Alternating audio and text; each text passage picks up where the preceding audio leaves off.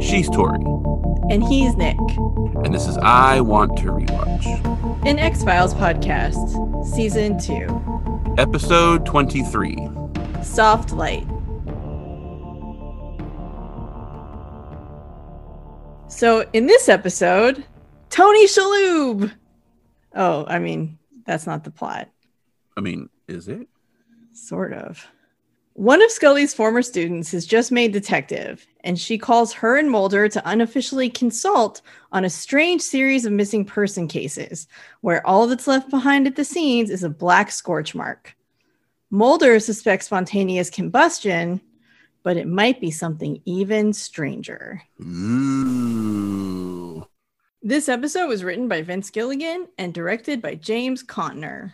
Was filmed in Vancouver and North Vancouver, British Columbia, and possibly some other mysterious location that we'll discuss later. Its original air date was Friday, May 5th, 1995. And had a viewership of 12.9 million in the United States. And if you remember, the Kalashari also had a viewership of 12.9 million in the United States. And that was the lowest viewership for season 2. And I had said that there were 2 episodes. This is the second. It went up 1.1 million for F. Emasculata. And then it went down 1.1 million for this episode. Oh, that's a shame. Wah, wah, wah. Again, they kind of have nothing to do with what the episode is about because they're lagging indicators. So. Well, yeah, and you just never know. And also may not have anything to do with the episode. It's like the quality of the season. Yeah, personally. It might not have. It just might be what else is on Friday night or what's going on or who knows. Yeah. Party on Friday night. I mean, X-Files is a party. Is it? Yes. Especially this episode. It's a party for me. Party for Tori, cause got Tony Shalhoub. All right, so we are at the Hotel George Mason in Richmond, Virginia, which might actually be a real hotel. I don't know. There's like George Mason University. George Mason is apparently something. I actually think he wasn't really a great guy, personally, if I remember my history correctly, but that's something else. Virginia doesn't have like super awesome history, let's be honest. Anyway, so the camera moves slowly down the hall of Hotel George Mason, and we see the room 606 open, and a hand puts on the do not disturb hanger on the door handle, and then door closes. And inside the room, a man takes off his tie, and he takes off his shoes, and we'll learn later that he's Patrick Newworth. And then the elevator lights up, and it arrives at the 6th floor, and another man gets out of the elevator, and we will learn that he is Dr. Chester Ray Banton, and he has kind of messy scientist hair a little bit, and on his like jacket, it shows an atom, and then it has like a logo of something, right? Some kind of logo. And he gets off the elevator, and he's kind of looking around, and he's also kind of twitchy. He's kind of not really. And he heads down the hall. And then in 606, so Newworth, I said, takes off his shoes. He gets in the bed to relax. He has a drink next to him. We'll find out later it's scotch. Awesome. And he's reading a newspaper. And then Banton is knocking on a door that's directly across the hall from Newworth. And he's knocking on the door, and he's kind of, again, he's like twitching. He's looking around, he's knocking. And he's like, Morris, I need to talk to you. And just keeps knocking. And Newworth kind of hears this through the door, like through his door. And he's kind of like, he's trying to ignore it, right? He's trying to enjoy his drink and enjoy his newspaper. And then the lamp in his room kind of like dims and then brightens again. Like there's something weird going on. And Banton is still like knocking on the door. And then finally he's like, Gail Ann is dead. And then Newworth hears that, and he's like, whoa, someone's dead. That, Yeah, it's interesting. He's kind of nosy, so you're like, let's see what's going on. So he puts his paper and his drink down, and he goes to the peephole and is looking through. And we see that Banton is like still knocking on this door across from 606, where Newworth is in, looking through the peephole. And then Banton finally gets frustrated, and he backs up. And as he backs up, we see the light. Apparently, there's like a light right in front of the doors on the apartments. And so like it casts a shadow back towards 606. And as Banton backs up, his shadow approaches the door. But then inside 606, Banton's shadow comes under the door, which is weird. And as it does, it touches Neuroth's feet, and then there's like this like flash of blue light and stuff, and then Neuroth is gone. And Bandon's like, oh no! And then like we don't know what happened. It looked like did he get sucked into like a wormhole? Did he get like vaporized? We have no idea. Bandon's freaking out, and he shakes his head, and then he unscrews the light bulb in the hall that made his shadow. And then he runs down the hall, and there's a shadow following him. His shadow, obviously. And then it's the theme song. Ooh, weird. Something freaky is going on. Yeah, it's definitely weird. Maybe he's like Cloak from Cloak and Dagger, except like his shadow is like a portal to another dimension. Ooh, maybe. Yeah, that would be cool. So, obviously, Dr. Banton is played by Tony Shalhoub. So I'm just going to geek out for a minute. I'm a huge Tony Shalhoub fan. I grew up watching Wings, which aired from 1991 to 1997. And Tony Shalhoub played Antonio Scarpacci, who was kind of like the haggard taxi driver who was always hanging around the airport. So, and that show also shaped a lot of my life. So, for better or for worse, that show. Yeah, I was kind of more of a Thomas Hayden Church fan, personally. Yeah, yeah. You know, everyone loves Lowell. I also really loved Roy, Roy Pickens. Oh, yeah. And Faye. You know, you gotta love Faye. Yeah, I just love them all. The Hackett Boys. Oh, God, that show. Yeah, and one of them is Superman. So, you know. Yeah, you know. And he's also, Tony Shalhoub is, of course, known for playing Adrian Monk on Monk. And he has won 3 Emmys and a Golden Globe for that role. And he's been nominated many more times. And Monk I think it's good for there to be religious shows on television. That is not what Monk's about. Oh. But okay. Monk is definitely one of the shows that I just love. And like, it's one of the shows that I'll watch when I'm not feeling well or something. It just is one of those like. Oh, I just assumed it was like a Cadfael ripoff or something. Oh, okay. No, it's a police procedural. Oh, okay. In addition, obviously Tony Shalhoub has been in many things, but he also has a role in Galaxy Quest, which is one of my favorite movies. So It's always fun to see Tony Shalhoub. I'm a big fan of him. I think he's a great actor, and I think he does great in this episode. So I was very excited. Yay, Tony Shalhoub. That was my Tony Shalhoub celebration. Yes, the crickets on my end are not an endorsement or a denial of his job in this episode. I'm just waiting for Tori to take the next scene. Oh, okay. Sorry. He does a good job. Whatever Nick says, he's great. I said nothing. I literally said nothing. Yes, I'm just saying that my saying nothing does not indicate. So Mulder and Scully arrive on the same elevator as Banton did, and Scully tells Mulder that there have been 2 abductions in less than a month, and now this one last night. Yeah. So she says her contact at Richmond PD has hit a brick wall, and so Scully told her they'd come by and take a look. And Mulder asked who her contact is, and Scully says her name is Kelly Ryan. She was one of Scully's students when she was teaching at the academy, and she's just been bumped up to detective. So she's nervous about her supervisor finding out she's involved the FBI in the case. So this is kind of like, we're not really here. We're just taking a look as a favor. This kind of unofficial. And I think it's really cute. Scully seems really proud of her student. I think it's sweet. So is this supposed to be like between season 1 and season 2 Scully teaching? Or is this supposed to be the retconned Scully taught before she started working on the X-Files teaching? I don't know. I don't actually know. And I'm not sure. And I'm also wondering why Scully would be teaching cops at the FBI Academy. Well, it's possible that Kelly started on the path to become an FBI agent and then switched to being a cop. So maybe she did go through some classes at Quantico and then changed her mind. That's possible. I think a lot of people decide the FBI is not for them. Okay. You asked. I'm just, it's like a reasonable explanation, I would think. I mean, not really, but I think it's just they're like, oh, academy. No one's going to think about cops and feds, but whatever. Yeah. So they arrive at room 606, and Scully and Ryan shake hands, and Scully introduces Mulder. And Ryan tells Mulder that she's heard a lot about him, and Mulder jokes to Scully that we'll talk later, because obviously she's been talking about him. How often does she talk to Ryan and talk about Mulder on the regular? I'm just curious.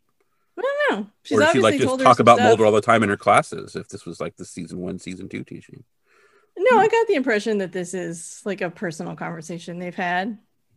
Okay. So Ryan tells him that the missing man is Patrick Newworth, and he's an executive for Morley Tobacco. He arrived on an evening train because he had a morning meeting. And Mulder asks how she knows he's missing. And Ryan says he set up a 6 a.m. wake-up call, but there was no answer. And Mulder sniffs the drink in the glass on the nightstand. It's scotch. And Ryan says he also missed his meeting. The hotel actually waited 3 hours before sending security up. And when they got up there, they found that the door was locked and the chain was fastened. They broke in and they found the room was totally empty. So Mulder asked about the windows. And Ryan says they were locked from the inside, 6 stories up, and there's no fire escape. There's no way in or out of the room. Very locked room murder here. Yeah. So Scully bends down and she's like studying the heating vent, which we all know Toombs could squeeze through. And Ryan sort of jokes like, you don't think anyone could have squeezed through there. And Mulder's like, you never know. And Scully's face is very much like, oh, I know someone who could. I mean, she doesn't say that, but her expression is very clear. And I love this. I love that they acknowledge the vent. Like, I love that there was that callback because I feel like a lot of times we don't get that kind of callback. And so I just really appreciated that. Well, I think there's specifically a reason why there's this callback, and we can talk about that later. Okay. Well, I thought it was good. So I was happy that they did that. Put a pin in that so we don't forget. Okay. So Mulder asks if they turned up any forensic evidence at all. And Ryan's like, just this. And she pulls a rug out of the way and it reveals this like black splotchy burn mark on the carpet. So Mulder calls Scully over to look at it. And Scully asks what it is. And Ryan says they don't know. The hotel claims it wasn't there before Newworth checked in. And there were similar burn marks at the 2 previous crime scenes. Whoa. Scully asks if Newworth was a smoker, and Ryan says that according to his wife, he loathed cigarettes. And Mulder asks if they've had the substance on the carpet tested, and Ryan says it's mostly carbon with some potassium and trace minerals. And Scully says that's the residue left by burnt human flesh. Whoa. Also weird that a guy who works at a tobacco company would hate cigarettes. Well, I don't know. I mean, that might be why he hates them, because he works at the tobacco company. I mean, he does. Maybe he was killed by nefarious agents because that is the cigarette smoking man's brand of cigarettes, Morley Tobacco. I mean, it's possible. Yep. Also, the scorch marks are clearly not on the floor when they come in the room. We do get a clear view of the room. They do kind of do the thing where like she pulls a rug out of the way. But so the rug that she pulls out of the way is darker than the carpet. And when they come into the room, there's like a light spot on the carpet, like almost like lights coming in through the doorway. It could be a rug because it's like lined up. But if it is, it's not the same rug because it's actually lighter than the carpet. So I'm not sure what's going on there because you do get a clear shot. And obviously there's no scorch marks on there. You would notice that. You would notice that as soon as you walked into the room, you would notice those. I can see right, yeah. But also I would imagine you wouldn't want to cover up something like that so people aren't just tramping on evidence. Yeah, I would think so. But so somewhere along the way they messed up, whether that was like they didn't have the rug there and it was just like light shining in the room, or they used a different color rug. Because in the opening scene, if it is a rug, it's lighter than the carpet. And then when she pulls it away, it's darker than the carpet. So right. Not sure what's going on there. Yeah. Maybe just a prop master mixing some stuff up. Or prop amateur. Anyway. So it happens. Mulder notes that part of the burn marks look like a head and an arm. He's like, does that look like an arm to anybody? There's like this one like part that comes around. Like maybe it has like 3 fingers. I don't know. I think he's kind of stretching it a little bit, but okay. And then he steps on the spot and is like, hey, this is exactly where you'd be standing if you were looking through the peephole. And he's kind of like, looking through the peephole. And he's like, but you wouldn't be looking through the peephole unless there was something to look at, right? And so they go out into the hallway. And so there's that light, right? And Mulder taps it because it's not really lit. And it kind of like goes in and out because the bulb's loose. And so he tells Ryan to have it dusted for prints. And she's like, yes, of course. And then he asks if she can run them against Newworth's, and she says they can because they got his prints from his toiletries in the room. And then he also says they should also check them against all hotel staff, just in case, right? Because, obviously someone's got to put the light bulb in there, so probably going to have prints on it from someone. Right. And then he asks for the name of the last missing person, because she said there were 2 other, right? And yes. She says it was Margaret Wisniewski, and hands Mulder a piece of paper with her name. And then Mulder asks her if this is her first case, and she says yes. And then he asks her if she knows why they gave it to her, and she says no one else wanted it. And then she asks what Mulder thinks may have happened, and Mulder's like, first blush, spontaneous human combustion. Yep. And then Mulder walks away, and Scully tells Ryan that she's like, you're doing fine. And then she catches up with Mulder and asks if he's having some fun at Ryan's expense. And he's like, I have hundreds of case files where the human body is reduced to ash with no explanation. And Scully says, well, let's just forget that there's no evidence to support that. And he's like, okay. And then gets in the elevator. Not taking their stuff. Yeah. So Mulder tells Ryan to have the bulb dusted for prints. And then Scully pulls out a handkerchief and unscrews the bulb, effectively wiping off any prints, and then puts the bulb in her pocket. What? Yep. I don't know. What? Anyway. And then, like, Scully, like, you bring the X-Files guy to a case, and then you get pissy when he suggests it might be related to an X-File. Come on. Like, I don't think she's pissy. I didn't get that at all. I thought they were kind of teasing each other. I don't get that. I don't know. I think they have a good dynamic in this episode, actually. I like their back and forth. She's, later, she's... next scene. We'll I don't think she's dismissive either. But I do think she's dismissive because he's showing her like how you can do stuff, and she's like, yeah, whatever, I'll get you a utility belt. But we'll get to that scene. I thought it was cute. I thought it was funny. I didn't think it was cute, and then later she does something else where she's like, yeah. Anyway, so maybe it's just how we. Yeah, I think it's just how we interpret it. I don't get that at all, but. So at the Wisniewski residence in Richmond, Virginia, Mulder and Scully pull up to the house. And they head up to the door, and Mulder notices that the bulb in the street lamp in front of the home is off. So he gets a glove from Scully, and he twists it into place, and it lights up. So he realizes also loose. And he asks what the odds are. And then he removes the bulb, and he shows her a fingerprint on it by illuminating it with a red laser light. And Scully tells him that's a neat trick, and for his birthday, she'll buy him a utility belt. Yeah, dismissive. I don't think it's dismissive. It's investigative techniques, and she's like, oh, yeah, that's a cute trick, and then doesn't really care. I thought it was just like playful joshing. It did not. I don't know. I think you want it to be playful joshing. I think it's supposed to be playful joshing. I think you want her to be dismissive. It is a confirmed habit of her being dismissive of Mulder's abilities. Anyway. Oh, I don't think she is. I think she believes in Mulder. I don't know. I don't get that impression from the character at all. Oh, I do. So inside the home, there's a black burn patch in the hallway, and it's not too far from the front door. And Mulder asks what they know about the victim. And Scully reads from the report that her name was Margaret Wisniewski. She was 66 years old. She was widowed and retired from the production line at a tobacco company where she worked for 36 years. And Scully notes that Neuwirth works for Morley Tobacco as well, but Mulder's like, well, half of Richmond earns a living making cancer sticks. Mm-hmm. So Scully agrees he's probably right. And she kind of looks on their file and sees that the first missing person is Gail Ann Lambert, an engineer for Polarity Magnetics. Mm. So they look around the kitchen, and Scully, is kind of checking the report as they look around. And she says they found no prints in the house. And she asks what makes Mulder think the prints on the bulb mean anything. And he doesn't know. And he opens the trash can, and he finds a luggage tag from Amtrak with Wisniewski's name. And the tag says that she traveled to Hampton, Virginia round trip and returned on March 17th, which is the same day she disappeared. So Mulder points out that Neuwirth also arrived by train. And Scully checks, but the report has nothing that puts Gail Ann near the train station. And Mulder just says maybe that was a detail that was overlooked. And Scully asks, if so, what's the significance? And Mulder says maybe these people are being hunted and the hunter is working the train station.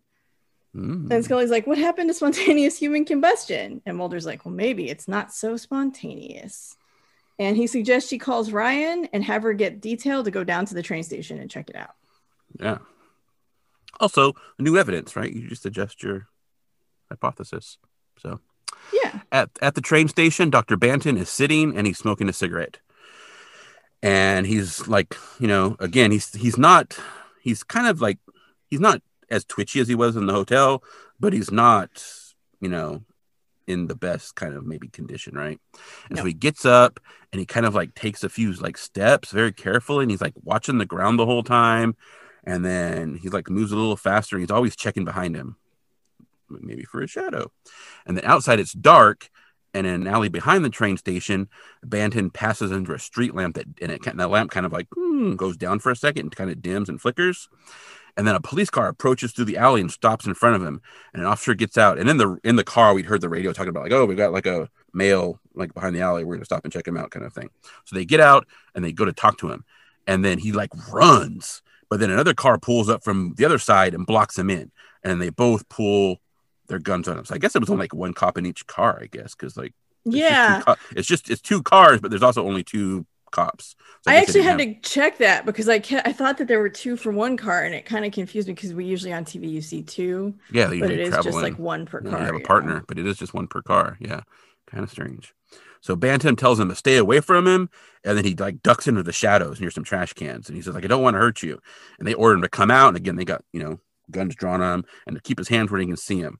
So he finally comes forward a little bit and he's like, please, I'm warning you, I'm a dangerous man.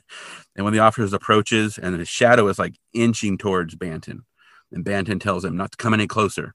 And Banton pleads with him and like is slowly backing up.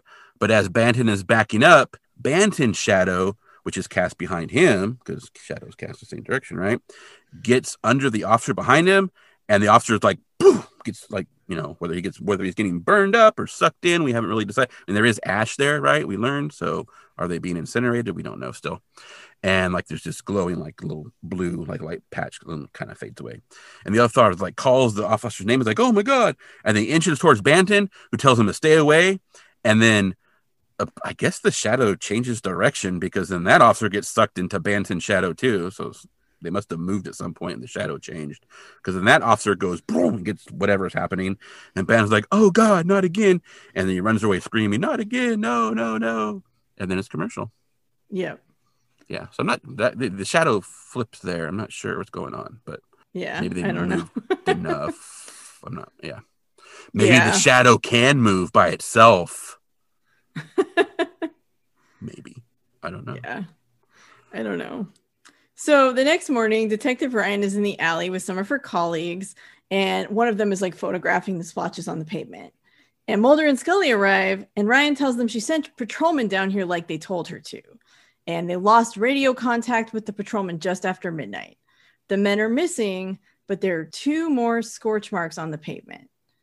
And Ryan says this looks like it could be a cop killer case, and she's directly responsible. And Scully reminds her that she was just doing her job. But of course, Ryan's bosses want to know what suspicions she had to send those men down here. And if she tells them she involved the FBI, they're going to snap. And so Mulder asks about the fingerprint on the light bulb. And Ryan says she ran it through the databases and checked it against all hotel staff and guests. There was no match. And Ryan's like, some first case, huh? And Scully tells her to hang on to the case. She's sure something will turn up. So I guess Scully must have gave her the light bulb at some point if she did run the prints on it. Yeah, I guess so. Yeah. Although I have to say, like, this is your first case as a detective, and you're like involving outside agencies without permission, and you're trying to hide it because you're worried, and like maybe you need to pick another career. I don't know. I'm not sure. Yeah. She seems really kind of nervous and twitchy a lot, and I'm like, how did you get to become a detective? You obviously had to be a cop before this to become a detective, but.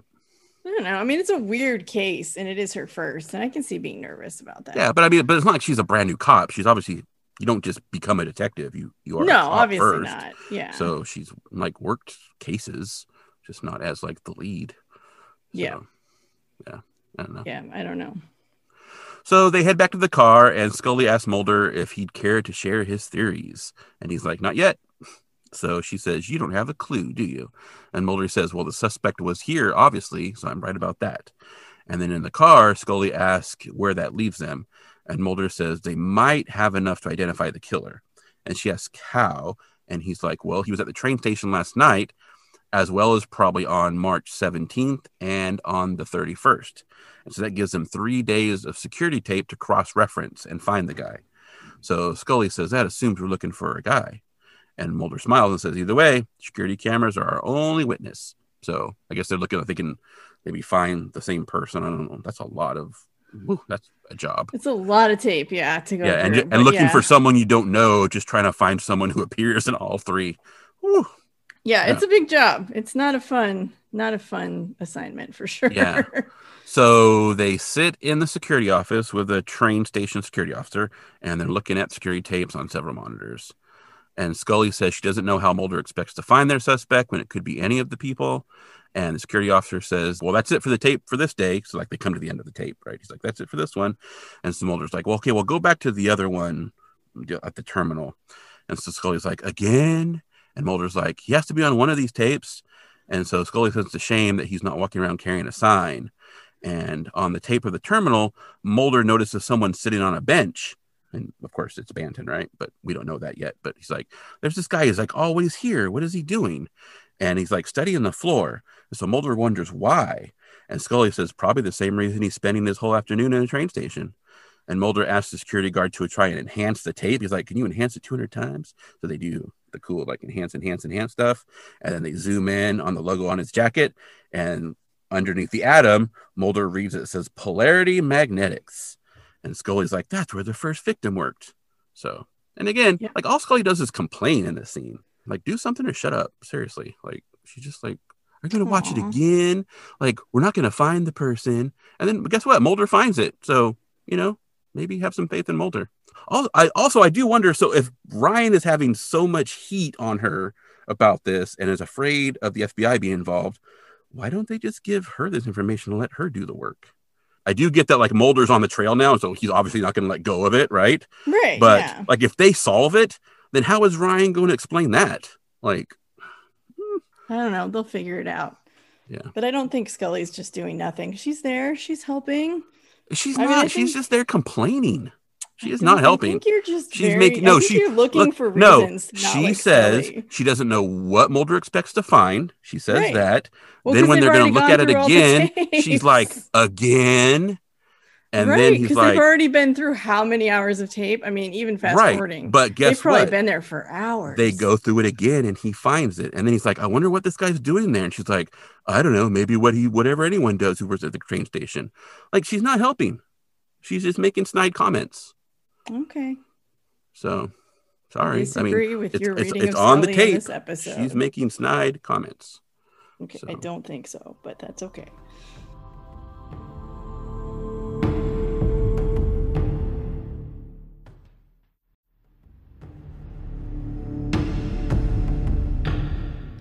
So at the Polarity Magnetics building, they knock on an inner door. So, like, they've come through, like, the glass entrance door, and then there's, like, this inner door. And Scully notes that it looks like it's been closed up, but then someone actually answers the door. And we learn that he's Christopher Davey. I'm sorry. Dr. Christopher Davey. So she flashes her badge and then shows Davey a photo of the suspect from the train station. And she says they're looking for a man who may have worked here. And Davey takes the photo and asks when it was taken. And Mulder says, March 22nd. You knew him? And Davey tells him that it's Dr. Chester Banton. He used to be his business partner. And this is the first that Davey's seen of him in 5 weeks. He'd wondered if Banton wasn't going to turn up dead. And Mulder's like, how's that? Apparently, Banton was involved in a terrible accident there at Polarity Magnetics. So Davey walks Mulder and Scully down the hall, and he tells them that their facility primarily does, or did, 2 types of research. Mostly they were designing Meg-level applications. People movers, bullet trains, that kind of stuff that can be sold for a profit or help, things that are already high-speed trains, that kind of thing, yeah. Yeah. But for Banton, that was just a way to pay the bills, because what he really wanted was to pursue more theoretical stuff that he was interested in, like researching dark matter, quantum particles, neutrinos, quarks, that kind of thing. And Scully's like, subatomic particles. And Davey's like, yeah. So basically, the building blocks of reality. And Scully points out that no one even knows that those exist, but Davey says that Banton was sure they did, and so sure that Banton bet his life on it. So Davey uses a key card to open the lab, and then they go in, and he says, this is where the accident happened. He says Banton was working to isolate a new particle. And then Scully is like, oh, this is a particle accelerator. And Davey says that it's 1/5 the power of the Texas Super Collider in a space the size of a Walmart. And Mulder asks, what powers it? And Davey says, a few billion megawatts. Virginia Power loves us. So I guess they have a high bill, right? Their power bill is probably through the roof. Yeah. So Scully asks exactly what happened. And Davy says that the work involved the bombardment of beta particles, negative against positive. Banton had everything set and had started the countdown when he realized he'd made a mistake and something needed readjusting in the target room. But apparently, once the countdown starts, you can't stop it. So on a monitor, we can actually see a video of like where the target room is, right, as he's talking. Mm-hmm.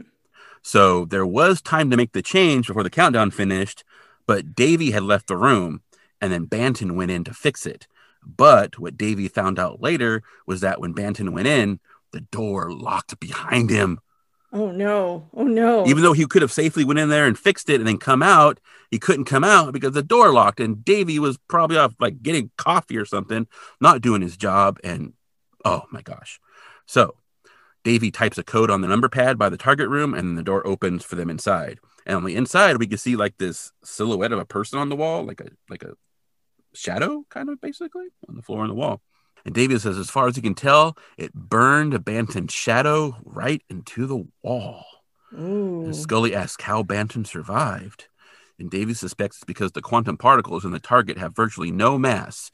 And so they just slid right through his body. And Mulder's like, an X-ray? And he's like, 2 billion megawatt X-ray. And then when Davy saw on the monitor that Banton was trapped in the room, he cut the power as soon as he could, but it was too late. And he remembered that Banton looked eerily calm, like he was finally getting the chance to experience the dark matter he theorized about in a physical way, like the truth would finally come to him.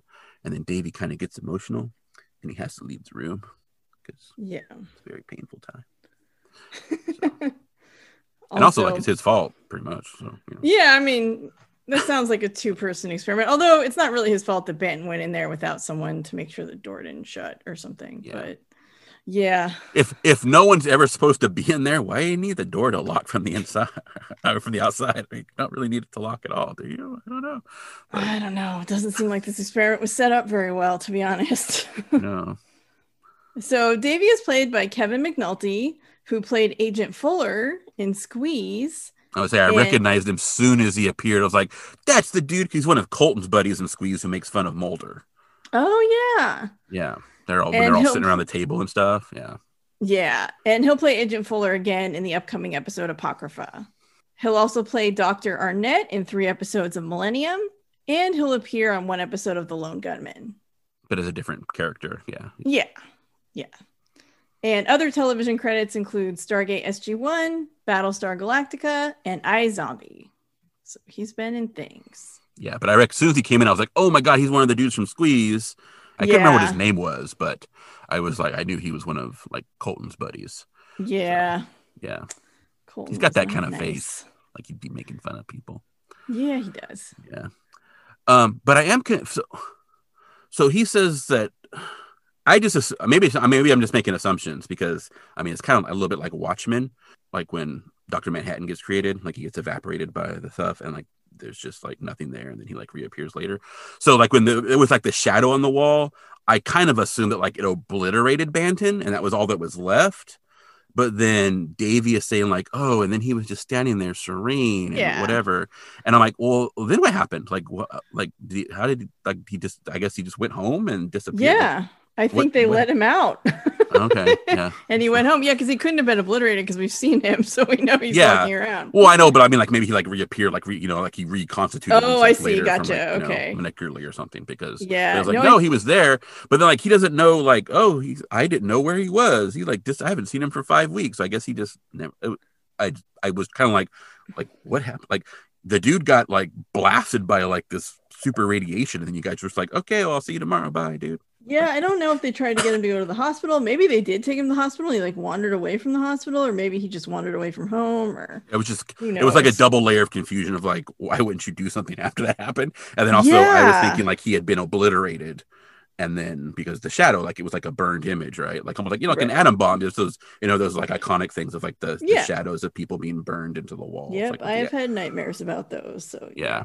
So also this is very heavy like comic book Hulk origin. Or like there's the countdown and something's going wrong and if we got to fix it, so I'm gonna and he's Dr. Banton. Anyway, it's like there's just no like Rick Jones inside, like getting caught in the blast. But anyway, and also like a Walmart size super collider, right? Come on.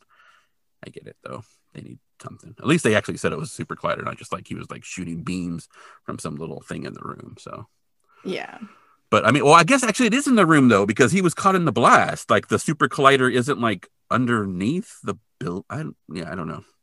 Yeah, I'm not really sure what the Maybe they don't know how super colliders work, but yeah. I would not be surprised. Yeah. Yeah. So Mulder asks Scully what she thinks, and she notes that the substance on the wall looks similar to the scorch marks at the crime scenes. So maybe it is a case of spontaneous human combustion, but Mulder doesn't think so anymore. And so Scully asks what he thinks, and he doesn't really know. And we see that Davy's like watching them on the monitor, so he can like, I don't think they realize it, but he can like hear what they're saying. Yeah. And Mulder says, whatever it is, it's connected to Chester Banton in some way.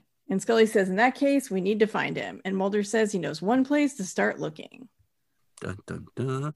So they kind of actually get to do the like step aside and talk where the person can still hear you, except for this one is like electronically. This one, the guy walked away, but then he can still hear them talk. So yeah, it's important to be consistent.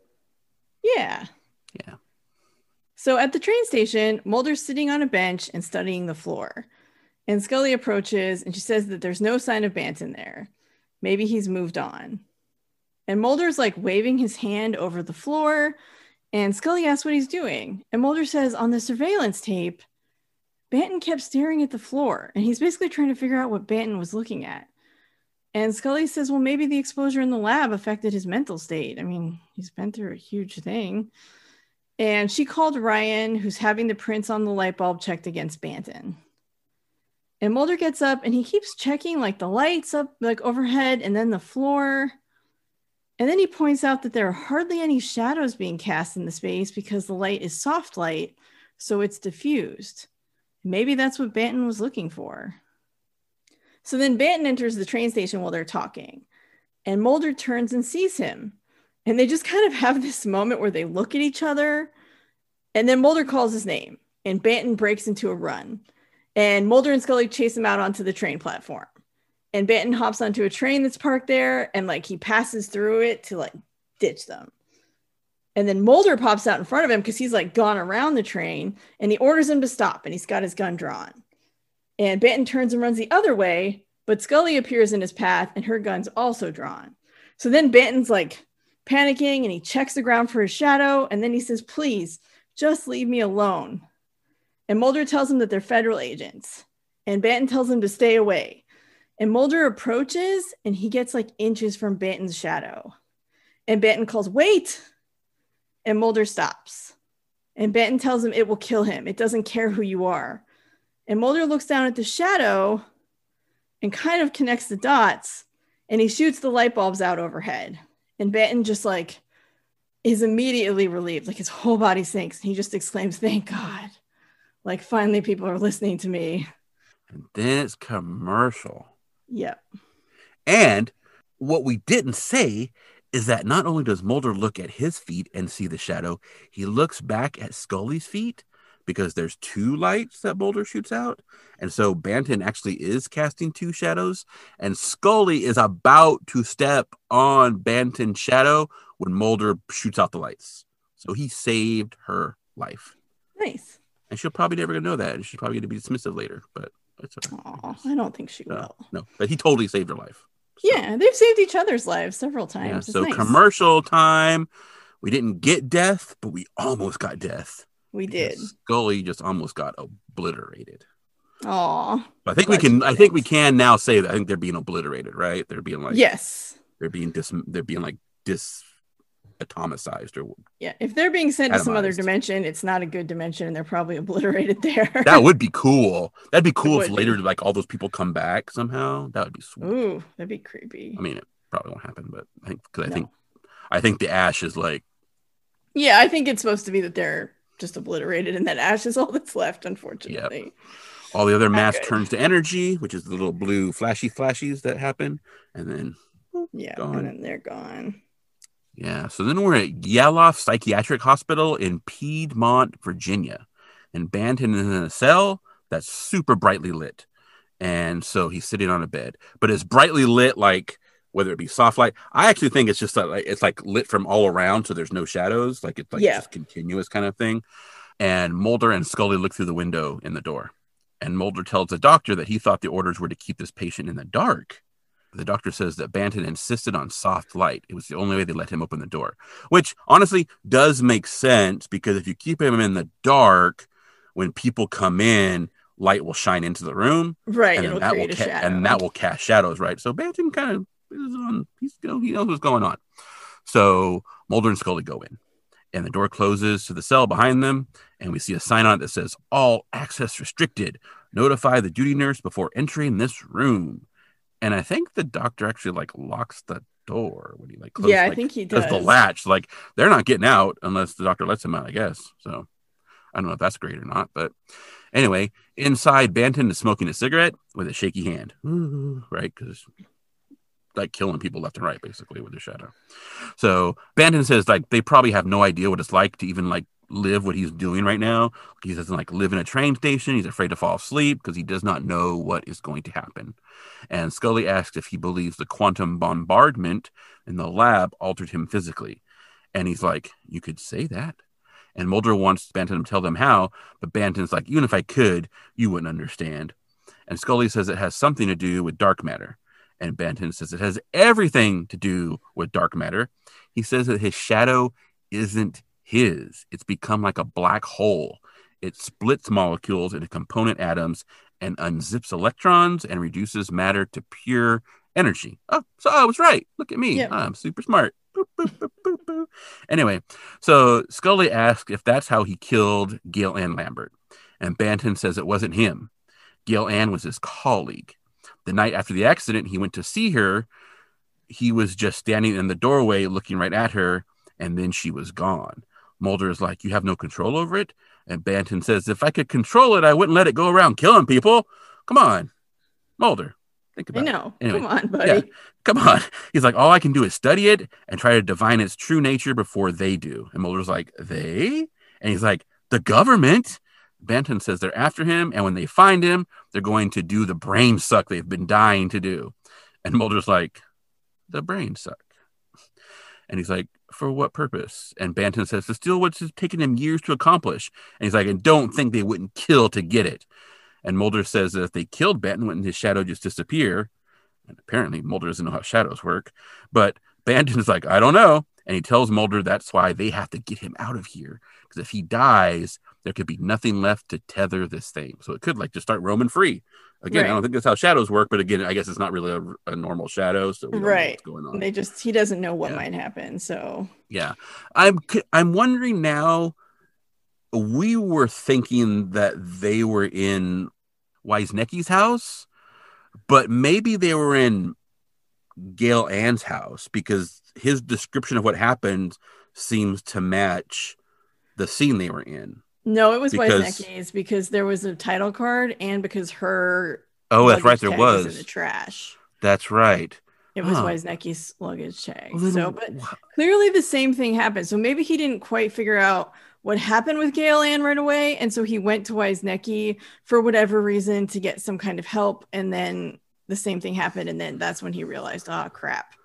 Okay, because the description he says sounds like what the scene of that house was. He was at the house, right? And the shadow from the light behind cast a shadow into the room, and she's standing in the hallway, and then the shadow hits her and zaps her. Yeah, but so I think not thing. Why would he go see the other person? She just worked at a tobacco company. I don't think we ever get a reason for him going to see her. There must have been a reason. I don't think we ever get it though. I wonder if that's just because then it seems like it ties the other dude who obviously was an accident. Yeah. Okay, yeah. I'm just confused. I'm like, how does the other one? I'm trying to figure out. We know why the dude died because that was just an accident, and now we know how Gail Ann died because he was trying to talk to her. She was the first one, right? Which is what he's saying at the hotel. He's like, Gail Ann is dead, and he's trying to talk to someone named Morris. We don't even know who Morris is. Right. He's at the hotel for some reason, but yeah. So we never find out why the other lady was killed and why he was at her house. No, we don't. Okay. All right. Okay. That's why I'm confused. I'm like, okay. Yeah, no, right. Yeah. It would have been good if we'd gotten an explanation. I guess it just doesn't come up, but okay. That's fine. I was just confused. I immediately because that description matched the house. I'm like, oh, we're at the wrong house. Yeah. But you're right. There is the little thing that says that's the residence of Wisniewski. Yeah, and her luggage tag is in the trash. So. And her luggage tag, yeah, because then they can't find a connection to her because the other one works at where he worked, which makes sense. But okay. All right. Yeah, I don't know. I wonder if that was like. Though, I wonder if that was something that was cut wonder out. if here's what I'm guessing probably happened. Either it's just a big plot hole, right? Or because that scene totally matches his description of what happened to his colleague. If that was like a script editing mistake, like maybe they had scripted both at one point and they had to cut it down to fit. Because we'll find out this is Vince Gilligan's first script for the show, right? And so maybe he wrote something that was too long. They had to trim it down, make it fit. And then like the two scenes got like merged together somehow. Yeah. I mean, they did do a lot of editing on this script because they had to cut some stuff out. So that is very likely the case then. He may have written both scenes and then they had to cut one just for time or whatever, right? And they got them mixed up. Because like we don't need to repeat the whole thing twice, right? We could just make it one scene. Maybe he went to one for help, went to another for help, finally figured it out, but we don't need to see two of those. Well, I know, but why would he just go to some old lady who's like 66 and worked in the tobacco company for help? That's what I'm trying to. Yeah, I don't know. I don't know if she was someone he knew. She's just some rando. Small town. So. Yeah, who knows? Yeah. Okay. All right. Find out. I was confused, and I'm not confused anymore. We don't know why, right? There's a plot hole, but that's different from being confused. Yeah, it just doesn't ever. That's just like okay, we're not gonna find out. Cool. All right. So to get back to the scene, last thing he says, like, you know, if I die, who's gonna know? This thing could like just start roaming free, right? There's maybe nothing to tether this thing, and then the door opens, and it's Detective Ryan, and she tells them like, I'm going to have to ask you to just continue your interrogation of the suspect. So she's all like very formal and tells them they need to leave. And in the hall, we see why she's probably being very formal because she introduces them to Detective Barron. And she says that he's now the primary on the case. So apparently she did not manage to hold on to it by herself, at least. And Barron asks what their involvement in the case is. And Mulder's like, we caught the guy. And Barron's like, well, who brought you in? No one recalls inviting the FBI on this case. And Scully says they were just interested in the unexplained nature of the case, and they're just there in an unofficial capacity. And Barron says Banton's prints were found at 2 of the crime scenes, and transit authority tapes put him in the vicinity of 2 more. So he thinks this case is pretty much explained. And Mulder asks if he's even spoken to Dr. Banton. And Barron gets mad that Mulder's questioning him, and Mulder says that he should let Detective Ryan make the calls on this case. And Barron agrees that Ryan was doing a good job, and she'll be allowed to help prosecute the case once the prisoner is transferred. And Mulder's like, transferred? Where? And Ryan tells him to the city jail in preparation for his arraignment. And Mulder says they don't fully appreciate the situation or the danger that Banton poses. And Barron insists that he doesn't need the FBI to tell him how to do his job. So Ryan says they'll call him if there's anything else they need. And then as they're like walking away, Mulder tells Ryan that Banton needs soft light. And he like repeats it twice. Mm-hmm. Soft. This is very important. Soft light. So Mulder and Scully head down the hall. And Mulder tells Scully he hopes he knows what she's doing, putting Ryan's ambition ahead of the case. And Scully says that Ryan is just trying to survive the boys' club. And Scully knows how that is. And Mulder says that the difference is Scully never puts herself ahead of the work. And that's what's happening here. And Scully's just like, we have no jurisdiction and we were called in as a favor. And Mulder's like, we just handed an A-bomb to the Boy Scouts. Scully thinks that proper precautions will be taken, but Mulder thinks that's absurd. Mulder thinks that Banton is justified in being terrified, but Scully thinks that Banton is kind of delusional because obviously, like, shadows don't kill. And Mulder points out that they've seen the physical evidence. And Scully says that it's not their job and she doesn't know what else they can do. And Mulder says he thinks he knows. I know what to do. And he leaves. Yeah. So back at the train station, Mulder is standing near the departures and arrivals board. And X appears and kind of gives him a little like eyeball. And then, you know, that's the clue that Mulder should follow him. So Mulder goes down several flights of stairs and it's very dark and shadowy. Hopefully Banton isn't there or they're dead neat. Anyway, so in the stairwell, X says that all Mulder gave him was a name, Chester A. Banton. And then Mulder's like, Dr. Chester A. Banton. And X is like, I don't know him. And Mulder explains that he's being held by the Virginia PD in connection with several bizarre murders. And he's a physicist and he's researching dark matter and he believes the government is out to get him. And X is like, it's tax season. all Americans believe we're out to get them. And then which is a great line. It's a great line. And then X is like, well, where is he being held? And Mulder tells him in Yaloff Psychiatric Hospital, but not for long. And X is like, well, I can't help you. And Mulder's like, why not? And X says, the last time I helped you, I bloodied my knuckles and exposed my identity to some of your associates.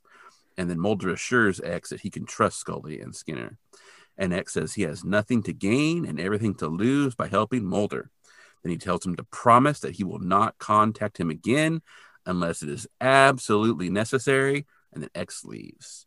Yep. And I like the callback to his bloody knuckles in Endgame. Yeah, that was good. Well, and also like, I like the callback to how Endgame was like, he got kind of messed up because like Scully called him and he didn't expect anyone else to know. Yeah, he does say that he got messed up by helping Mulder, but that's because he thought he was trying to help him. I mean, it was really Scully. Scully's the one who called him. And he was like, right. Yeah. Oh, and then had to leave.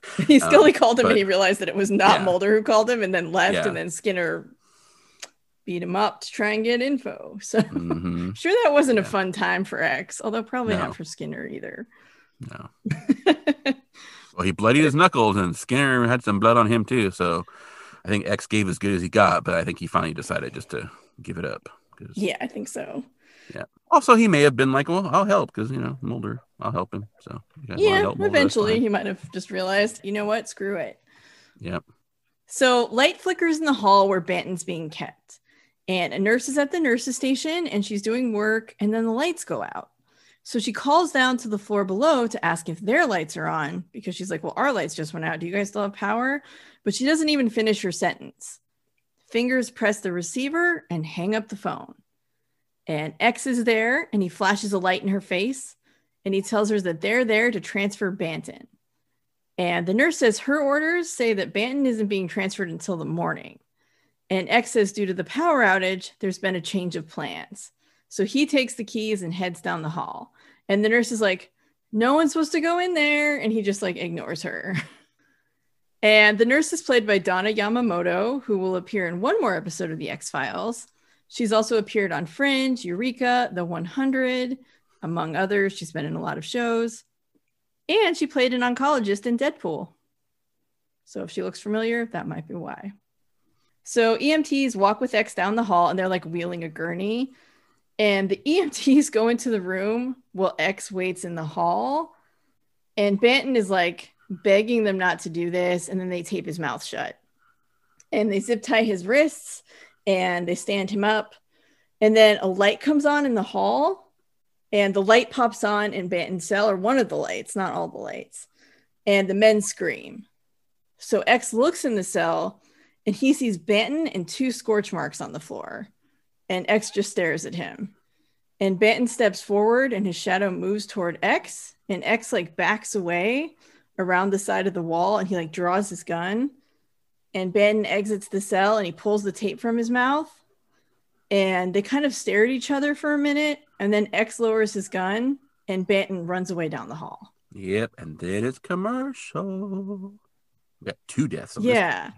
Yeah. 2 for 1 right there. Well, I guess we technically didn't get a death the last commercial. So, they made up for it. So I was confused about like, if the lights in his cell are supposed to like be diffusive, soft light and not cast shadows, like how does that one cast light? But then it's not all the lights that were keeping the shadows away. Cause like you said, it might've just been because they were coming from all directions. There was nowhere for a shadow to cast, or like you put in your note, it might be an emergency light of some kind that like came on and then cast a shadow. And I think the emergency lights are the answer because later we're going to find out what actually happened to the lights.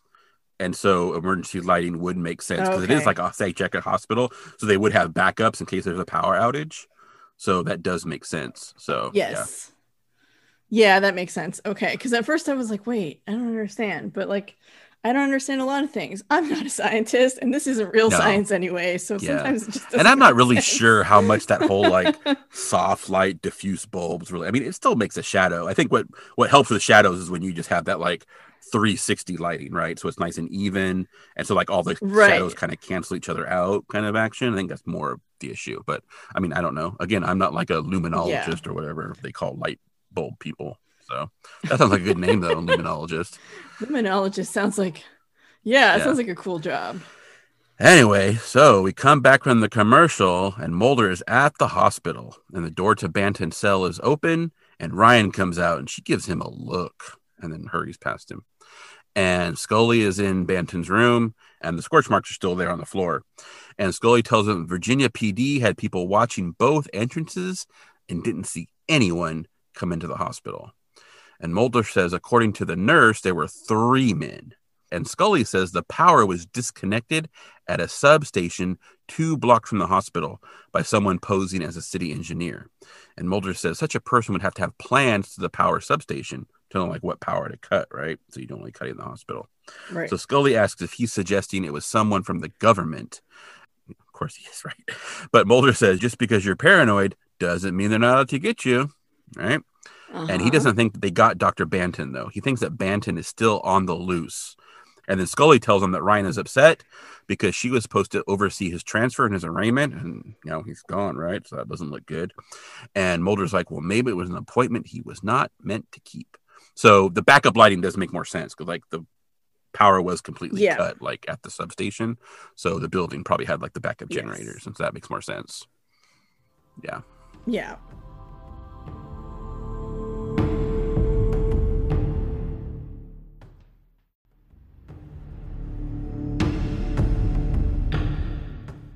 So Mulder tells Scully, he's like, let's go. And she's like, where? And Mulder says, put yourself in Banton's shoes. He's basically told them he hasn't killed himself because he didn't know if it will unleash the shadow. All he's been trying to do since the accident is control this thing. So if he's escaped, he's going to go to the one place he thinks where he might be able to find out what's going on. Yep. Dun, dun, dun. So at Polarity Magnetics, the lab is dark and we see like red machines are beeping. And then the door opens and Davy reaches for the light switch. And Banton grabs him and he tells him not to turn on the light. And Davy asks what's happening and where he's been.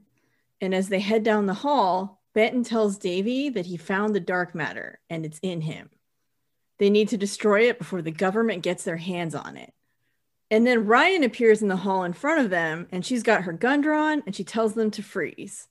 And she tells Banton that she's placing him under arrest. And Banton tells her that a lot of people will die if she does this. And she orders him to stand against the wall. And Banton's like, I'm begging you. I don't want to hurt you. And she repeats the order. And Banton looks down and he sees that his shadow is actually like being cast toward her. And then he's like, I'm sorry. And he walks toward her. And when his shadow hits her, she just, slips through and is obliterated like everyone else. And Davy is completely stunned. He's like, whoa. Like, I mean, his expression is pretty good, actually. No, I actually forgot to put that in my notes. But yeah, his expression is like, it's fantastic. It is great. Yeah, I mean, what would you think in that situation? Well, it's on his face. Yeah. So Banton's like, okay, we need to go. We don't have much time because obviously if the cop found him, other people are going to be on the trail real quick. Yeah. So I had originally put in my notes this was for the best because she probably was actually going to be that good of a cop. I mean, not that there are good cops, including FBI agents, but then she actually did figure out where he went. Yeah. So, I mean, it was his like former workplace, but she was able to piece that together. So not too bad. I think with time, she would have gotten really good. And it would have been nice for her to have, like, we could have had future episodes where she calls Mulder and Scully in on stuff that maybe they wouldn't necessarily work under FBI jurisdiction. But RIP. I mean, it's not the end of the world. They can get called in by other cops. Yeah. I mean, they do all the time. So so I guess it doesn't matter that much. I like the idea of recurring characters, and I thought it was sweet that like Scully was kind of like big sister to her. I don't know, it seems sweet. Yeah, but she wasn't the greatest of the possible recurring characters we could have had. That's true. No, that is. Look, no one is going to be greater than the deadpan medical examiner. No, or Fire Freak Beatty. I know he would also be. Or amazing. Agent Henderson, handwriting analysis. With her crush on Mulder. Yeah, and then Doctor. What's the doctor's name from Jersey Devil? Oh my God. Yeah, he was good. Yeah. I can't remember his name. Yeah. He was good though. Yeah. So in the lab, Banton opens the target room and Banton tells him that no matter what they say to him later, that Davy is doing the right thing. And then he closes the door. And he tells Davy to lock it up, which Davy does. And then he tells him to get the accelerator online. And Davy's like, no. And then they have some discussion back and forth through the little porthole in the door. And Banton realizes that Davy is working for them. And Davy confirms this. And Banton curses. And he says, I'll die before I'll let them use me. And Davy says, hey, you're lightning in a bottle. Just be careful. Don't be hitting the door, man. And I don't want you to hurt yourself before we get a chance to find all the secrets from you. You're awesome. And he's like, they're not going to let you die. So, I mean, we knew that was going to happen, right? I mean, I think that Davy seemed sketchy the first time we met him. And so I wasn't surprised. Like, I didn't necessarily see that coming, but it also didn't like shock me to learn that he's working for the... I mean, I didn't know where it was going to go, but I knew at some point he was going to be like, you know... Yeah. He seemed so. sketch like immediately. Like he just didn't seem like he was on our side. So then Davy picks up the phone because he's going to call his people, right? Hey, I got him. And on the monitor, we see Banton is begging for him not to do this. And Davy is talking on the phone. We got him. And he's not going anywhere. And Banton's like, you're making a terrible mistake. And then we hear this. And Davy slumps onto the desk because he just got assassinated. He is dead. And Banton is like trying to see what's going on through the porthole. And then X appears in the porthole and looks at him.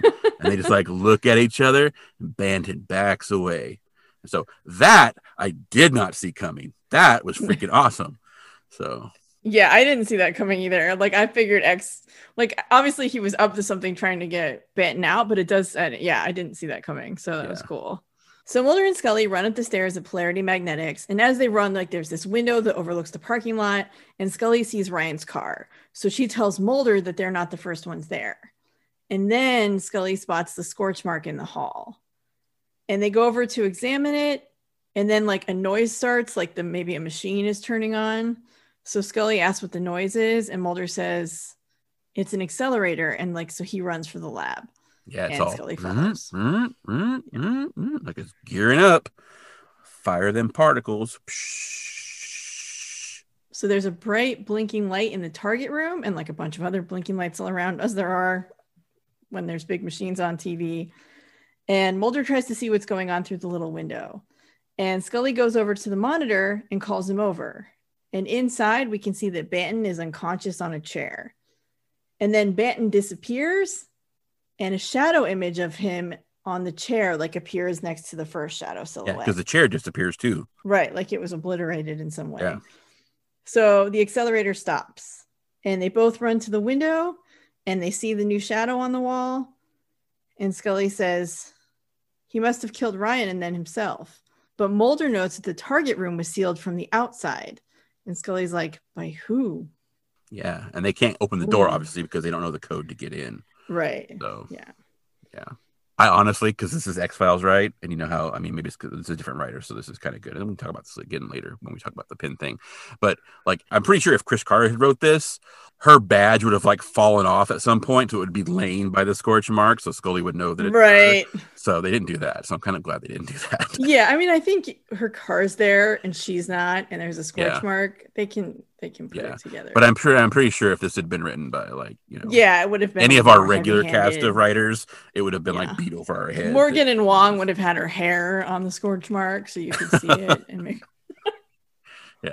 something. So we are back under the construction stadium where we first met X. Woo! And Mulder is surprise meeting with X here. And X is like, I told you not to contact me about this case anymore. And Mulder's like, you lied to me. Like, you knew all about Banton and you used me to find him. And X points out, it's like, excuse me, you're the one who contacted me and gave me his name. And he says that Mulder seems confused about who exercises the control in their arrangement. And Mulder says that X killed Banton and a nurse at the hospital has identified him and that a young detective is dead. And Mulder's like, who do you answer to? And X tells him, despite his loyalty to his predecessor, meaning Deep Throat, that he has never made Mulder any promises. And Mulder's like, yeah, well, promise me something right now. This will be our last meeting. We're finished. And then Mulder walks away. And X tells him that he's choosing a dangerous time to go it alone. And Mulder just keeps on walking. And then X calls his name. He's like, Mulder? And Mulder turns around. And X says, I didn't kill him. And then he turns around and leaves. So I was so happy we saw the stadium again, even though we don't know where it is, because we don't they don't mention idea. it this time either. I double checked. I was like, maybe they'll mention it this time. They don't. Aww. They tell us where the train station is in North Vancouver, but we don't know where the stadium is. So they're apparently taking their time building this thing, though, because that was like an episode, 3, right? Sleepless is when we first meet X. Yeah. So I guess it's good for us, though, because we get to use it again. But yeah, exactly, because it's a location. I may have to do some outside research and find out when this thing was built and where it is, because this is driving me crazy. But I do have a question, though. Did X lie to Mulder? Maybe he was doing exactly what Mulder asked him to do, because Mulder asked him to get him out of the psychiatric hospital. He did, yeah. And that's what they were trying to do. Whether they were trying to do it to help Mulder or for some other nefarious reason, we don't know. But maybe we'll find out. Yeah, maybe we will. Yeah. So at Ryan's funeral service, we see a line of cops standing next to the grave, and the service ends and the crowd breaks up. And so Scully bends down near the headstone, and the headstone reads Kelly Ryan, 1965 to 1995. And then Scully stands and she joins Mulder, who's over by the cars. So he's kind of like hanging back. And Mulder asks how she's doing. And she says she doesn't know how to feel about this. Ryan was her student and came to her for help. This shouldn't have happened. And Mulder then apologizes for being late to the funeral. He got hung up at Richmond PD. And Scully asks what he was doing there. So Mulder says a missing persons report was filed this morning by a man named Morris West, a physicist who worked at Polarity Magnetics. There's our Morris that he was trying to talk to in the hotel. Yeah, so who knows what Morris was doing in the hotel, but... Well, at least now we know who Morris is. He wasn't like the cat, so... And the missing person he filed the report on is Dr. Christopher Davey, who hasn't been seen or heard from since Banton disappeared. And Scully asks if they have any leads. And they don't, but Mulder does. He's been wondering if it wasn't Banton they saw in the particle accelerator. And Scully asks, if Banton isn't dead, where is he? And we kind of can't tell because he's slumped in the chair, right? You don't see his face. And we only see it on the monitor, which is kind of grainy. Yeah, because we don't really get a good look at him at all. No, maybe it wasn't Banton. I'm glad at least we know who Morris is now. That's good. Yeah, I thought that was good. We still don't know why that other lady died, but... No, I don't think we ever will.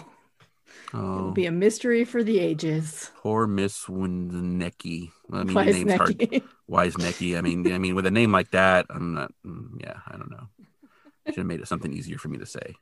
So we cut to a scene of someone walking down the hall, and it's in shadow. We can't really tell who it is at first, but then we realize it's X. He's coming down the hall, and he joins a man in a lab coat who's standing at a window. Has a pulsing light coming from it. And the man in the coat says that Dr. Davey would have been helpful right now. But then he's like, we'll be studying this man for a long time. And then we look inside the room, and there's this shadow on the wall. And then we see it's being cast onto a board that looks like it's, I don't know, got maybe some sensors or something on it. I don't know. And it's cast by Banton. And he's hooked up to a bunch of wires with some kind of monitor band around his head. And then a single tear runs down his face because he's super sad about littering. And we end. Just so much litter on the highway. Yeah. A single tear runs down his face because he realizes that it's happened, the very thing he was afraid of, right? He's now a government project. Yep, and he has no control over his life and nothing. He's just stuck in this room. Yep. With his shadow being cast onto what looks like bubble wrap, to be honest. It's kind of weird. Yeah, but I'm sure it's something that's measuring the, I don't know, dark matter in his shadow. Yep. Yep, sad. It's sad. Don't litter. I think he's more sad about having his autonomy taken away and being locked in a cell to be a lab rat, basically. But so I guess X was lying, but also he wasn't lying because he didn't kill him, right? So he didn't kill him. I kind of like it that he's kind of Yeah. So X was actually brought into this episode later because he didn't appear in the first draft. And then they kind of decided that Banton's fear of having his brain sucked out by the government should be more than paranoia. And so they decided that X was a good choice for that. And that allowed them to give X some more dimension and also kind of show that he has goals and motivations outside of helping Mulder. And that just because he's willing to meet with Mulder doesn't mean he's always going to do the right thing for Mulder or what Mulder wants him to do. Yeah, although Mulder has one thing to do with him now. So, yeah. Which is kind of, I don't know, it's kind of abrupt for Mulder. Yeah, I mean, I think, honestly, I don't feel like he's the kind of person who will hold a grudge. I feel like he'll call X the next time he needs help. Yeah, maybe. I don't know. Who knows? Yeah. I wonder now, though, like, how did the episode end if X wasn't involved? Yeah, like, I don't know. Was the ending completely different? Did he still end up as, like, a lab rat somewhere, but did it involve X? I'm curious. Well, it sounds like the thing about the government actually being after him came in later, so it probably wasn't with him being a lab rat. So then, but I don't know for sure. I haven't seen the first draft, so I don't know. I do know that early drafts of the script also had Banton's shadow moving around independently, but that caused too many problems both for the story and for shooting, because obviously if the shadow can move anywhere, there's no way to control it, but then also for shooting it, it's going to be really crazy to get that effect. So they decided that they would change it and decided that was a good call. I mean, plus that's Shikamaru's gig. So yeah. The laziest ninja, my favorite of the Naruto series, by the way. So I don't like that weird goatee thing he gets later, like in Naruto Baruto. But yeah, I'm more of a like first series guy anyway. So this episode makes me really excited for future episodes from Vince Gilligan. Obviously, this is his first episode. He will write a total of 29 X-Files episodes, and he's listed as a creator and executive producer on The Lone Gunman as well. And he wrote 6 episodes of that. So that's exciting. Which is almost half of them, sadly, because there's only 13 episodes of Lone Gunman. So, but I'm excited to see what else he does for X-Files. And he also was he was a creator of Breaking Bad, which he's the creator of Breaking Bad. He's the creator of Breaking Bad. Yeah, I haven't seen it, so I don't know. And he's also created Better Call Saul, and I haven't seen that either. So. Which is the spinoff from Breaking Bad. So okay, so you didn't even know that they were related. Couldn't have told you that they were connected shows. No, and actually, I think the star of Better Call Saul has recently said that I guess Better Call Saul actually at this point maybe has more episodes than Breaking Bad has, and so it's actually becoming like the show, and Breaking Bad has become like the side show, as opposed to it being the other way around. Like I'm like, the student has become the master kind of action or something. Yeah, that's funny. So going back to our pin about like Squeeze. And then we mentioned some other stuff about like how the episode was written. I think one reason why we do get the reference to Squeeze is because Vince Gilligan was apparently a fan of the show, which is why he submitted a script to Chris Carter and they accepted it. So as a fan, he's kind of like us, right? He's watching it and going like, oh, of course I'm going to reference stuff from episodes that I like, right? Right. I think that's probably why we do get the reference, because we're actually getting that kind of like we talk about all the time. Like as a viewer, you're like, you just did that like 3 episodes ago. Why are you not talking about it? And so, we get those references to the past. So I think that's what, I'm not saying that is why, but I think that's probably a very good explanation of why that actually happens. Because this is really the first time that kind of thing has happened. And we're getting someone who is a fan of the show writing, as opposed to someone who's just like been there the whole time. Yeah. And I think that bodes well again for his like future episodes, because I think honestly, they kind of need that they need someone to come in from the outside and go, this is what's worked about the show. This is what people love about it. This is what we need to do more of. And maybe lay off the salamander hands. We can do kind of less of that and maybe do more of this other stuff. And so I don't know. I mean, I don't remember what episodes he's written, and obviously I haven't seen them in a very long time, so I don't know. Yeah, he apparently comes big in season 4. Yeah. But I mean, he was around on the writing staff during Humbug, we know. So he's in the room at least. We don't know how much he's actually getting assigned. Well, I think he actually becomes a staff, right? Like a full-on, like full-time writer in season 4. So he's still like freelancer at this point. Okay. He's submitting stuff. So he's apparently, not everyone does, but you got to put in your time before you get producer credit or whatever. Yeah. So, I didn't look to see if he was already a producer or not. So I've kind of just become blind to the whole produced by because everyone is producer. Pretty much. I mean, I'm pretty sure Tony Shalhoub is now a producer of the X-Files. He's been on the show. You're a producer. Oh God. I feel like he was cast perfectly as Banton because like he does have that like, what's the word? He just has that way of feeling like a little bit unhinged and a little like out of control. He's got I that. mean, Well, this kind of maybe goes to the whole monk thing, right? He's got that. He can do anxiety. he can do anxiety Yeah. very well. And as someone, and I understand like there are people with anxiety and OCD who hate Monk because they think this makes everyone think that we're like this. And he literally has every single symptom of anxiety or OCD or any kind of disorder like that you can have, which is obviously completely over the top. As someone with anxiety and OCD, I personally love it. I understand why people might not. I enjoy it because, like, to me, makes me feel kind of seen. Obviously, I don't share all his things, and I'm not very germ phobic and like other things.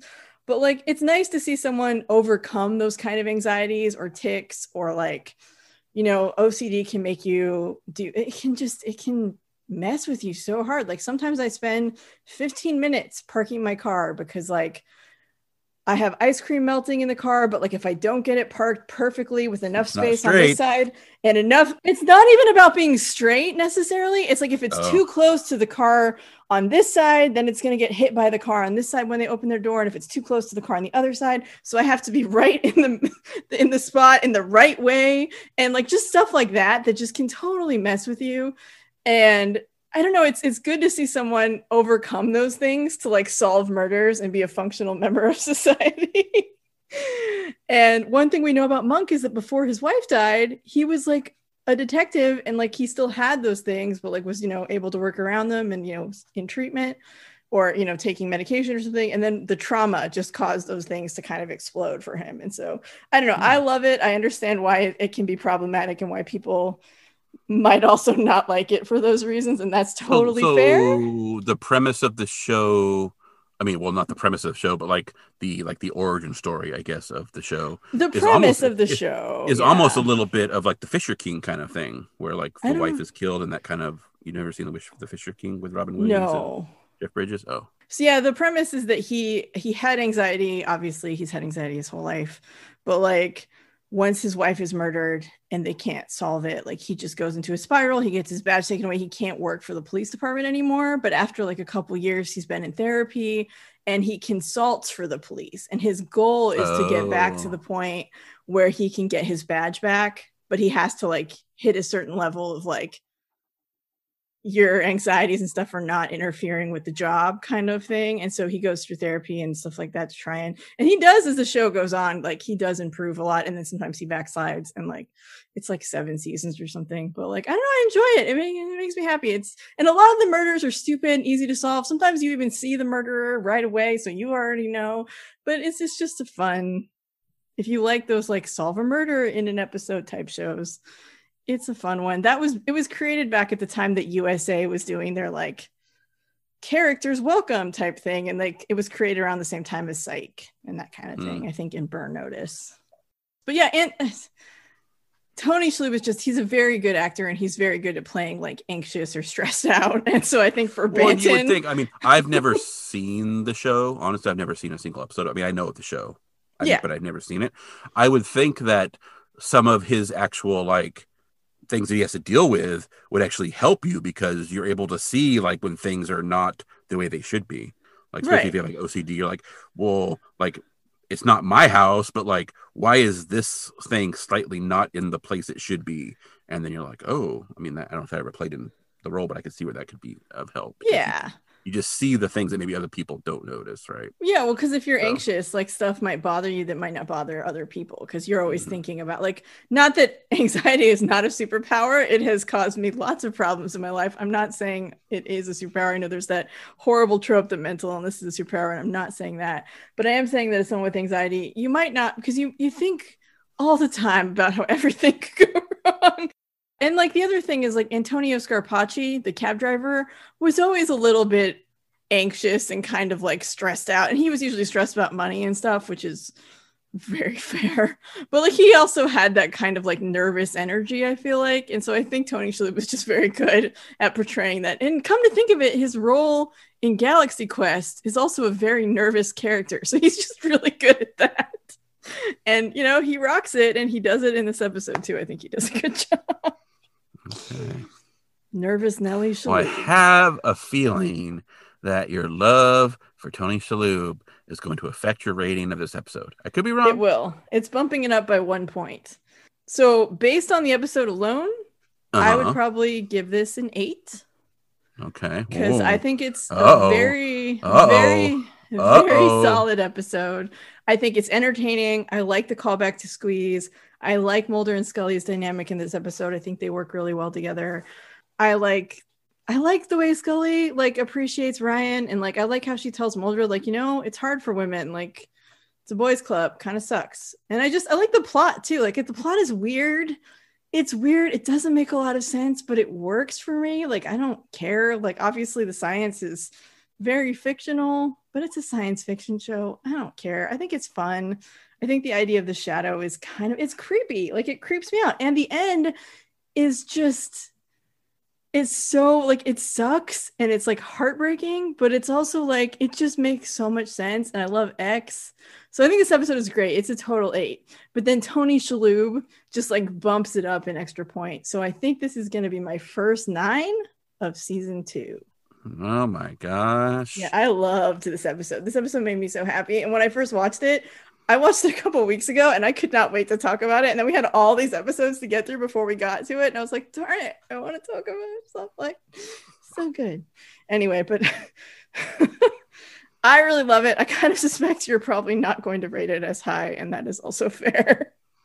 Well, rating it as high as a 9, I mean, that would be wow, that would be something else. It's my favorite episode of this season. Because I technically didn't rate any episode of 9 this season.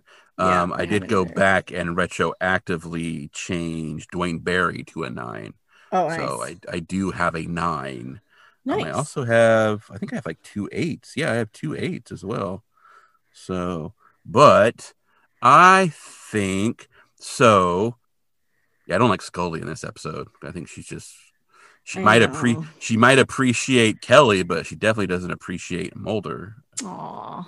But I'm going to try to do that thing where I'm going to try and distance myself from that and think about the episode as a whole. I mean, I'm just a misogynist, right? I don't like Scully. I don't think Ryan. That's it. I mean, you just have a different read on her because, like, I don't see that, but that doesn't mean that, like, you seeing it isn't there. It's just not a read that I got. But I also come from a place of, like, loving Mulder and Scully together. I have a lot more history of seeing them on screen together for seasons and seasons, and so I just don't get that impression, but that doesn't mean that it can't come off that way. Clearly it does come off that way. Well, I think we discussed this a little bit in Dwayne Barry. Actually, I grew up with a female parent who was super passive aggressive.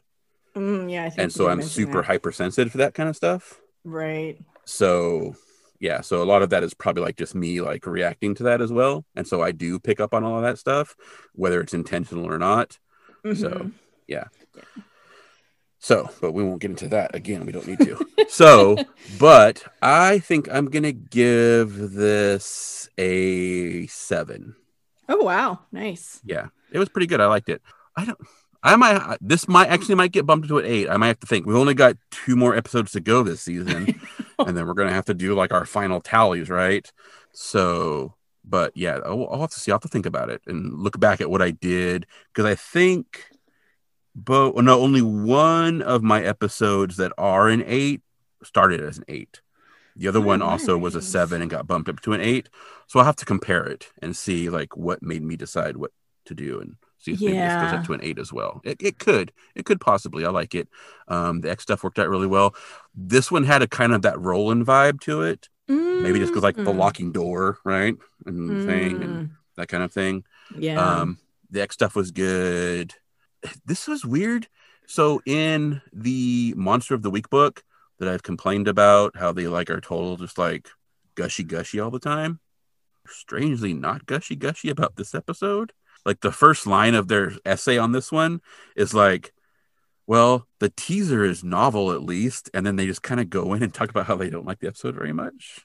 And then they like the end, but they don't really like the middle and they don't think it's a great episode. And I'm like, Really? Like, of all, like, oh, do they get special edits of episodes that we don't get? Because like they gush about episodes that, I mean, I guess it's different taste, right? But there are episodes they gush about that I'm like, did we watch the same episode? This episode's not good. And then one that I'm like, this is actually pretty good. They're like, oh yeah, this one was kind of like, I mean, I can see why it's his first script because it's obvious and at least he'll get better. And I'm like, okay, weird flex on the episode. Gushy book, but okay. So yeah, it's just strange. So in that case, they're dead to me. I guess I just don't get. I think I just don't get the X-Files the way everyone who loves the X-Files gets the X-Files.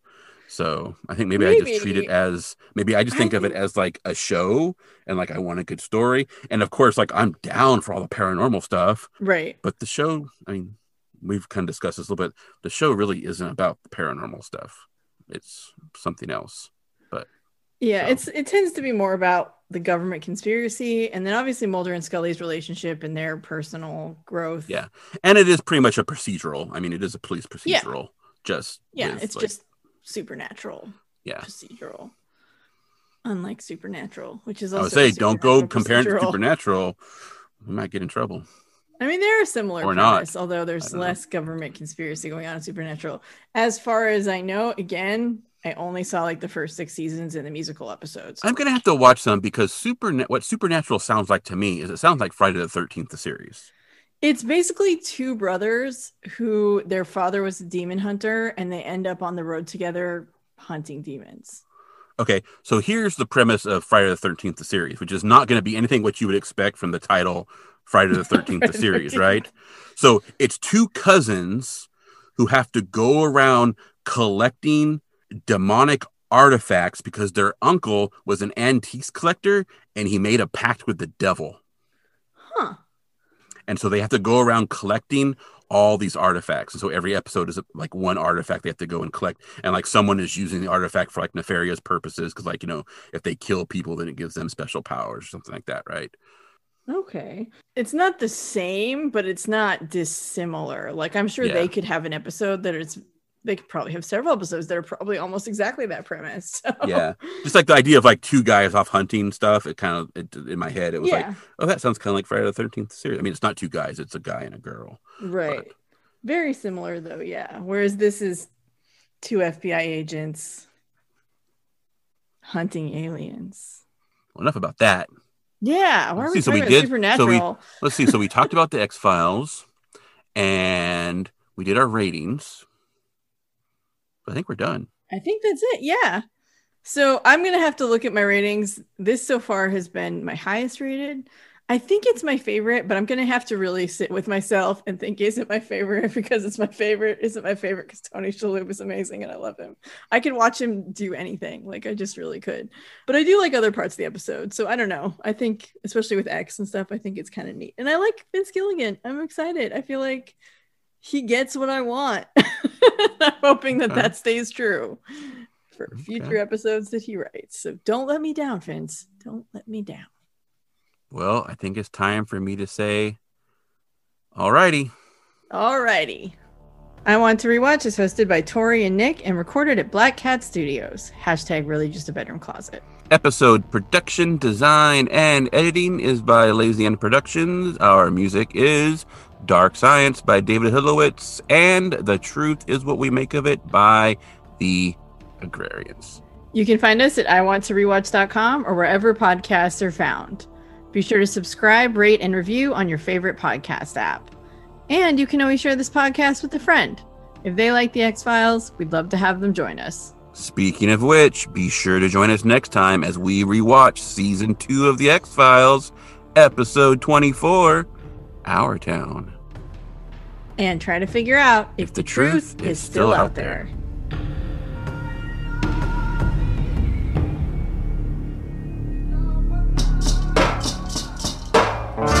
The truth is what we make of it. Expressions sold, we know no other. Collapse, surprise, new secrets found. I've